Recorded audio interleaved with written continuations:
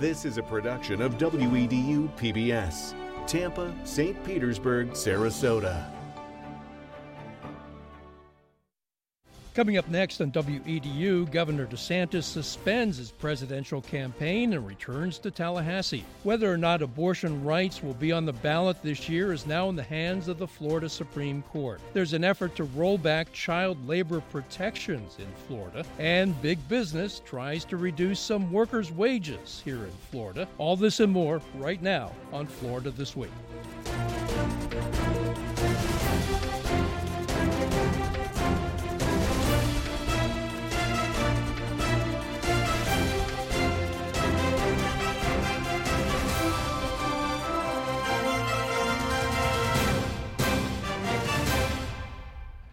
Welcome back. Joining us on the panel this week, Paula Dockery is a former state senator and a former state representative and a former Republican. Amy Weintraub is the Reproductive Rights Program Director for Progress Florida. Travis Horn is the president and CEO of Bullhorn Communications and a Republican. And Stanley Gray is the president and CEO of the Hillsborough County Urban League. It is not currently affiliated with a political party. So nice to have you all in the studio. Great to see you. Good to be back. Well, coming off a disappointing showing in the Iowa caucuses, Governor Ron DeSantis suspended his presidential campaign and returned to Florida. As the Tampa Bay Times reported, lawmakers and lobbyists are waiting to see which version of the governor they're going to get. Will he be subservient to former President Trump and his many allies in Tallahassee? Will he come up with a bold new list of policy objectives? Will the governor, who still has 3 years left on his final term, face a less compliant Republican majority in the state legislature? DeSantis is already showing Floridians and legislative leaders that he intends to wield the full power of his office in the time he has left. Within 24 hours of suspending his campaign, DeSantis held back-to-back meetings and calls with legislative staff, chimed in on national border security issues, and reminded lawmakers that he is still willing to use his veto power. On Monday, DeSantis sang a GOP-led effort to use Florida taxpayer money to pay off Donald Trump's legal expenses. The show of force was seen by some of his allies as an indication that the governor is again taking charge in Tallahassee. And Paul, Matt Dixon and the NBC News crew came up with this list of missteps by the DeSantis campaign. I want to ask you about them. DeSantis burned through money on staff way too early and then used a lot of money to do private air travel. There was infighting with the Never Back Down Super PAC, and a great deal of that staff had turnovers. He moved too far to the right, scared off some country club conservatives who are also often big donors, and he failed to build a grassroots small donor base. So much of his massive financial hauls were maxed out donations from wealthy donors. That's what NBC News says. What do you think? What were the problems with the DeSantis campaign? Yeah, no, I think those were all valid. And the problem with relying on those big donors is when they turn on you, there goes a lot of your money. To the question of how is he going to govern now? We've seen 5 years of him, and even though a year of that, or a little more than a year of that, was on the campaign trail for president, he has his own ideology, and it's pretty far right, and a lot of it has to do with culture issues, and I think he's going to fall right back into the culture war frame that he was in before he took off for Iowa. Travis, I want to put up a list of allies of DeSantis: House Speaker Paul Renner, Senate President Kathleen Passidomo, State Senator Blaise Ingoglia. These are some of the big-name Republicans up there in Tallahassee and around the state who lean toward DeSantis. Those that lean toward Trump: State CFO Jimmy Patronis, State Senator Joe Gruters, Congressman Matt Gaetz, State Representative Randy Fine, campaign consultant Susie Wiles, and Agriculture Commissioner Wilton Simpson. So, I mean, there were a lot of people in members of Congress, for instance, who were Republicans, who endorsed Trump and not DeSantis. How strong are the allies of DeSantis, and how we're going to find out. You know, I thought his message would resonate. Some of the far right stuff would resonate better in Iowa. It turns out it did about as well as my diet's been going, which is not to say not very well. He just never seemed to gain traction out there, and it's a long ways out there, so you got to travel out there somehow. I don't know about the private air travel. Personality too. It's Ronald Reagan bonded with the people. He was the great communicator, and I'm not sure. I mean, I have seen every candidate I've ever seen get better. Okay, I've seen some pretty poor announcements, and candidates get better on the stump. he has gotten better over the years. I think he's gotten better connecting with people. And he won me over. I really wasn't a huge a fan early on, given some, what I guess his personality, and the way they interact with people. But he's really, he's a hard worker. He's going to be back in there. He's in Osceola County right now at an event. He was in the Everglades on Thursday. Yeah, so he's right back at work. What about Paula's point that he's liable to concentrate on cultural issues, bring out Florida is the state where woke goes to die, bring out that phrase again? I think maybe those cultural issues were an eye towards the primary for the presidency. And so there's some real nuts and bolts issues that probably need to be addressed with regard to transportation and taxation and our state and running our state. So hopefully he'll dig down in the weeds and get into some of those issues, and we can really address some of those things that I think maybe haven't been on the front burner for a little too long. Stanley, where do you think the governor's going to head? During his State of the State message, he really didn't offer any new initiatives. He said, look, we've done really great the last 4 years of my... I think that there's two Ron DeSantis. I think there's two different people. When he first took office, I thought that he was really going to govern the whole state. And then I think when he decided to run for president, I think he became ultra-right. I think that he started with these cultural issues, everything against equity and equality. I think his real big problem is that he was running against somebody who does the same thing.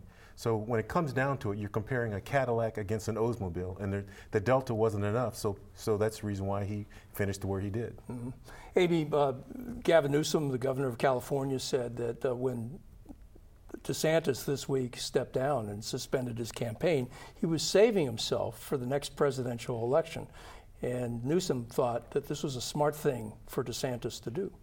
To step down? Yeah. Well, I think that it was an obvious step. It was an easy decision for him. There was no path forward. But I'll tell you, I was in Tallahassee this week, and the whole complex is full of anxiety. I heard staffers bemoaning openly about his return and what the future weeks hold. And the culture wars, I'm afraid they're not over. We see legislation that legislators themselves are presenting that deepen that attack on those who are most at the margins of our society already. So we are absolutely bracing ourselves for more book bans and more, hit downs on our trans Floridians, and more. We see plenty more attacks on reproductive freedom in the bills that have been presented, and we certainly expect that DeSantis is going to support and actually try to advance his own agenda along these lines. Mm. Stanley, you were going to say something? Well, I don't think that his political aspirations upwards are over. I think that he's going to really try to not induce, but I think he's going to amplify his brand. And so I would agree with you very much, because he's going to try to use those things when he runs in president, in the years to come. Amplify. So I don't know about amplify his brand. I will say I believe the governor is a true conservative, and he actually believes what he's out there doing. And when he makes an appointment to the judiciary, as an example, I know that he grills those appointees in his office, and that he is not taking any of that lightly.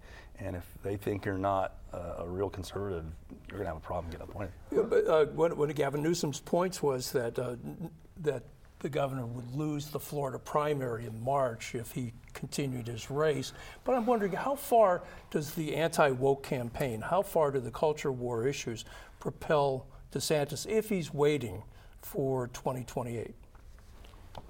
I agree with Gavin Newsom that getting out of the race might be the right thing for him to do if he has political aspirations. But I think he damaged himself so much during this race that he doesn't have a bright political future. Okay. We'll see if he shows up on Fox News a lot. Again, I think that it was a smart reason for him to drop out for one thing. One of the things that he said against the candidate from South Carolina, he says, well, how can you be a viable candidate if you lose your own state? Truth of the matter is, he would have lost the state of Florida. Mm-hmm. That's one of the reasons why I think he dropped out. He's also out of money, and his donor base was drying out. I think he's about to lose South Carolina, too. So. All right. Well, this past week, both pro-choice and anti-abortion groups marked the anniversary of Roe v. Wade, the 1973 Supreme Court decision legalizing abortion in the U.S. There were marches across the country and in St. Petersburg. Roe was overturned by the new Trump-appointed conservative majority on the U.S. Supreme Court.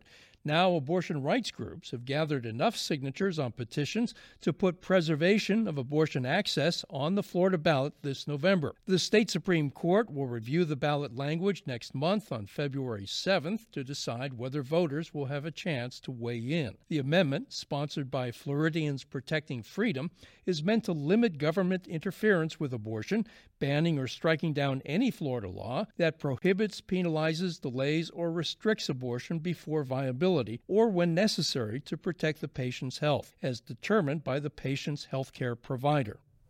Amy, you're on the pro-choice side. Do you have any faith in the Florida Supreme Court? Do you think that they're going to allow this measure to go on the ballot, given the makeup, the conservative makeup of the Florida Supreme Court? Well, just remember that what they're deciding is not whether or not they agree with the essence of the ballot initiative. It's simply, does the language cover one issue?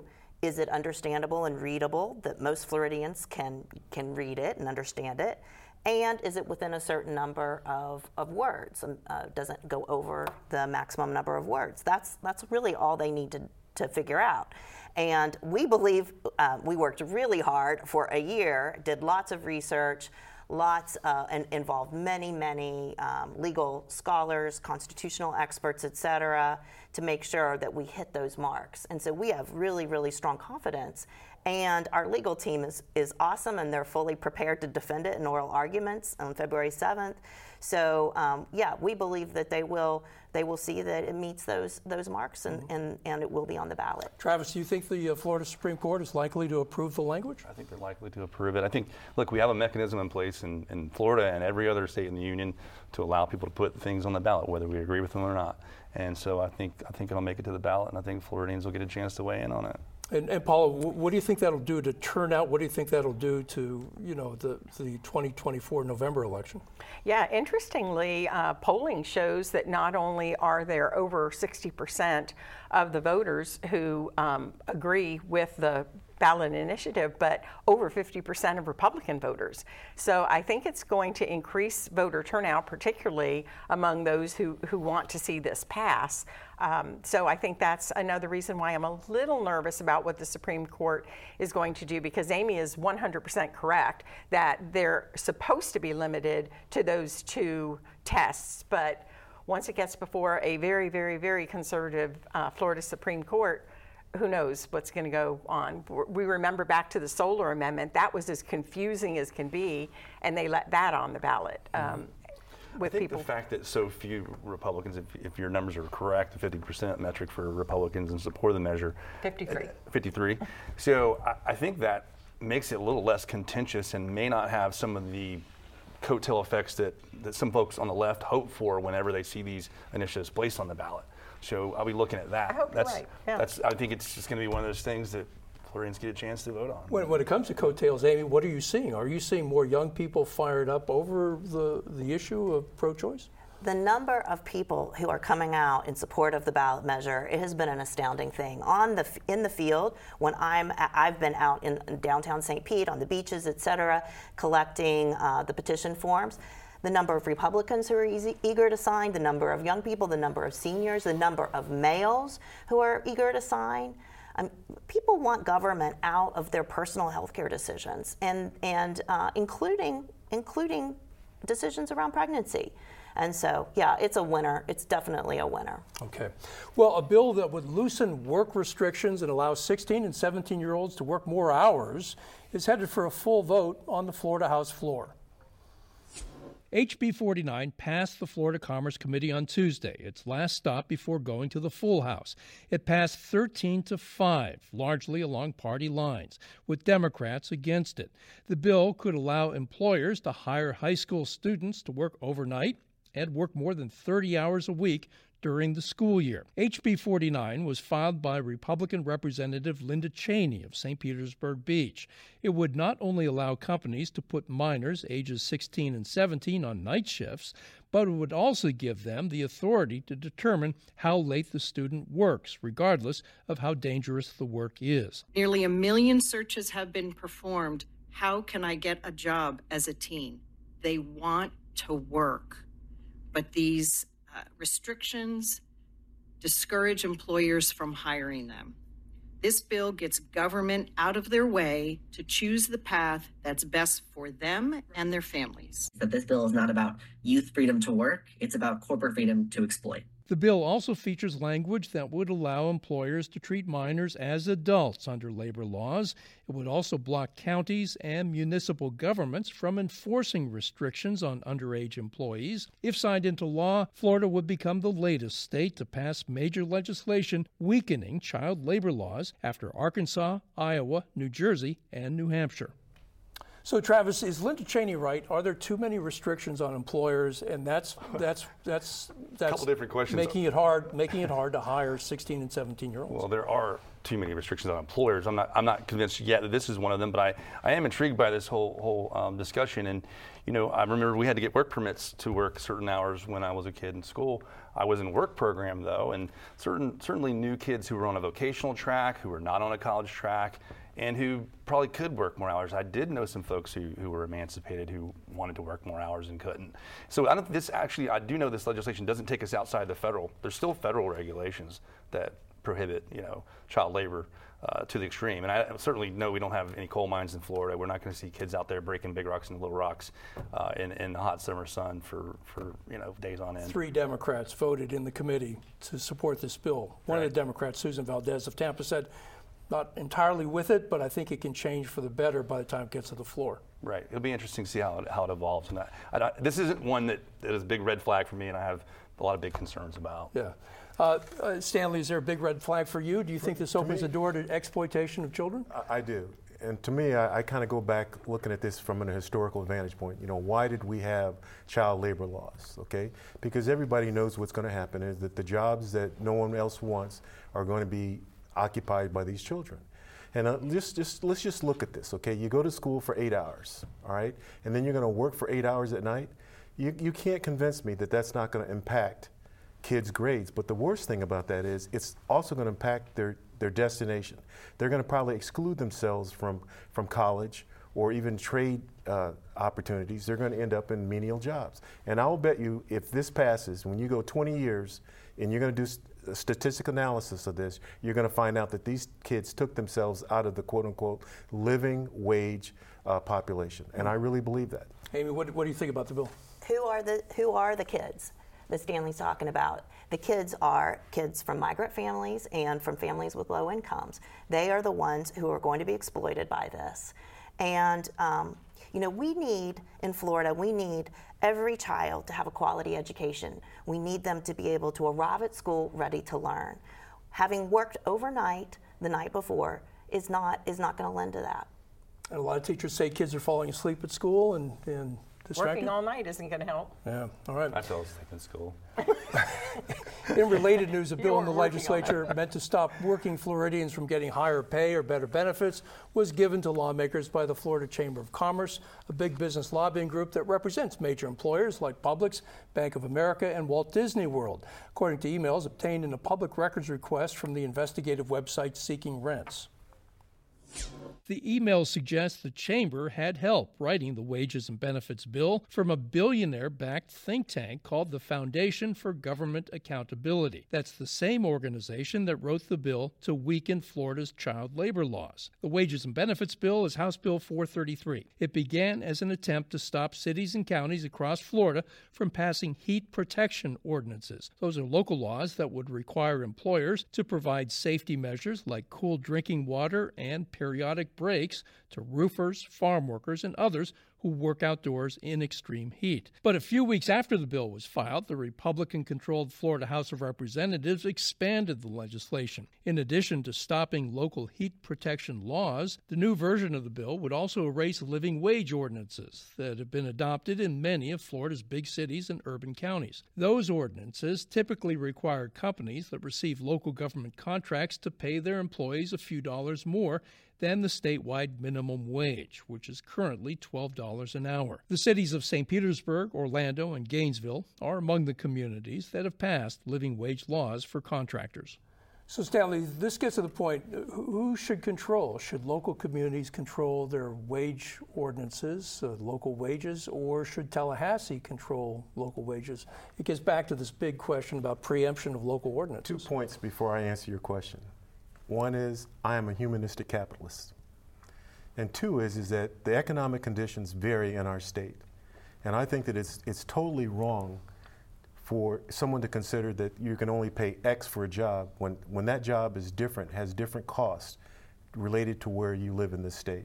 Transportation, insurance, and we can just go down a whole list. I think it's totally wrong. And I think that this is another example, to me, of the party that's supposed to be less government being more government. And the government. And I think it's totally wrong. Well, hold on, too. Again, like I said, I'm a the governor's least, governor's best Republican. Okay, I agree with you on that premise. But so if we're enacting, so are you saying you're in favor of living wages? Is that correct, Stanley? I'm saying that living wages are different by where you live. Okay, I'll give you a good example. Okay, when I came here 21 years ago, I decided I wanted to get in the apartment business. Okay, it was too expensive for me to enter into that in Hillsborough County, so I did my work in Pinellas County.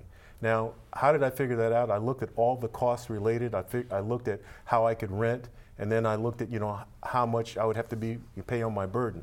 So what I'm saying is, if you came out and said that you have to pay X for your repair person, I'm saying that would have impeded my ability to operate in that county. So we agree then, right? So no living wage. I mean, this is the notion. I mean, look, inflation is out of control, right? I get it. I don't know what a living wage is. I mean, it's how do you determine that? You just said inflation's out of control. Let's kind of, one of the problems I think is that we don't really understand how inflation occurs. Okay.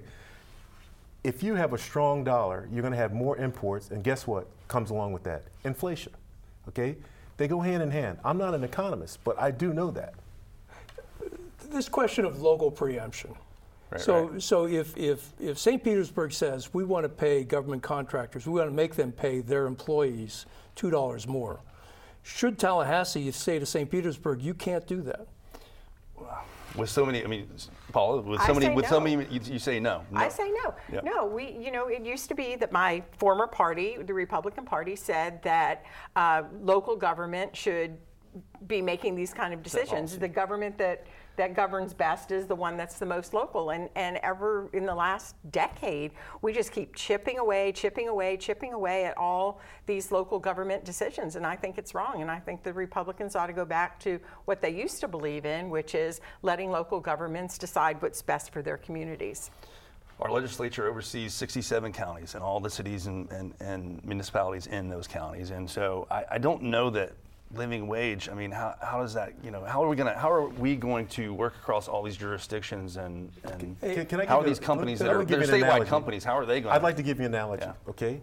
Why should your house rules have to adapt the house rules of the Gray family? Shouldn't have to. But the government is trying to do that with us, with our communities. Yeah. It's wrong. Okay.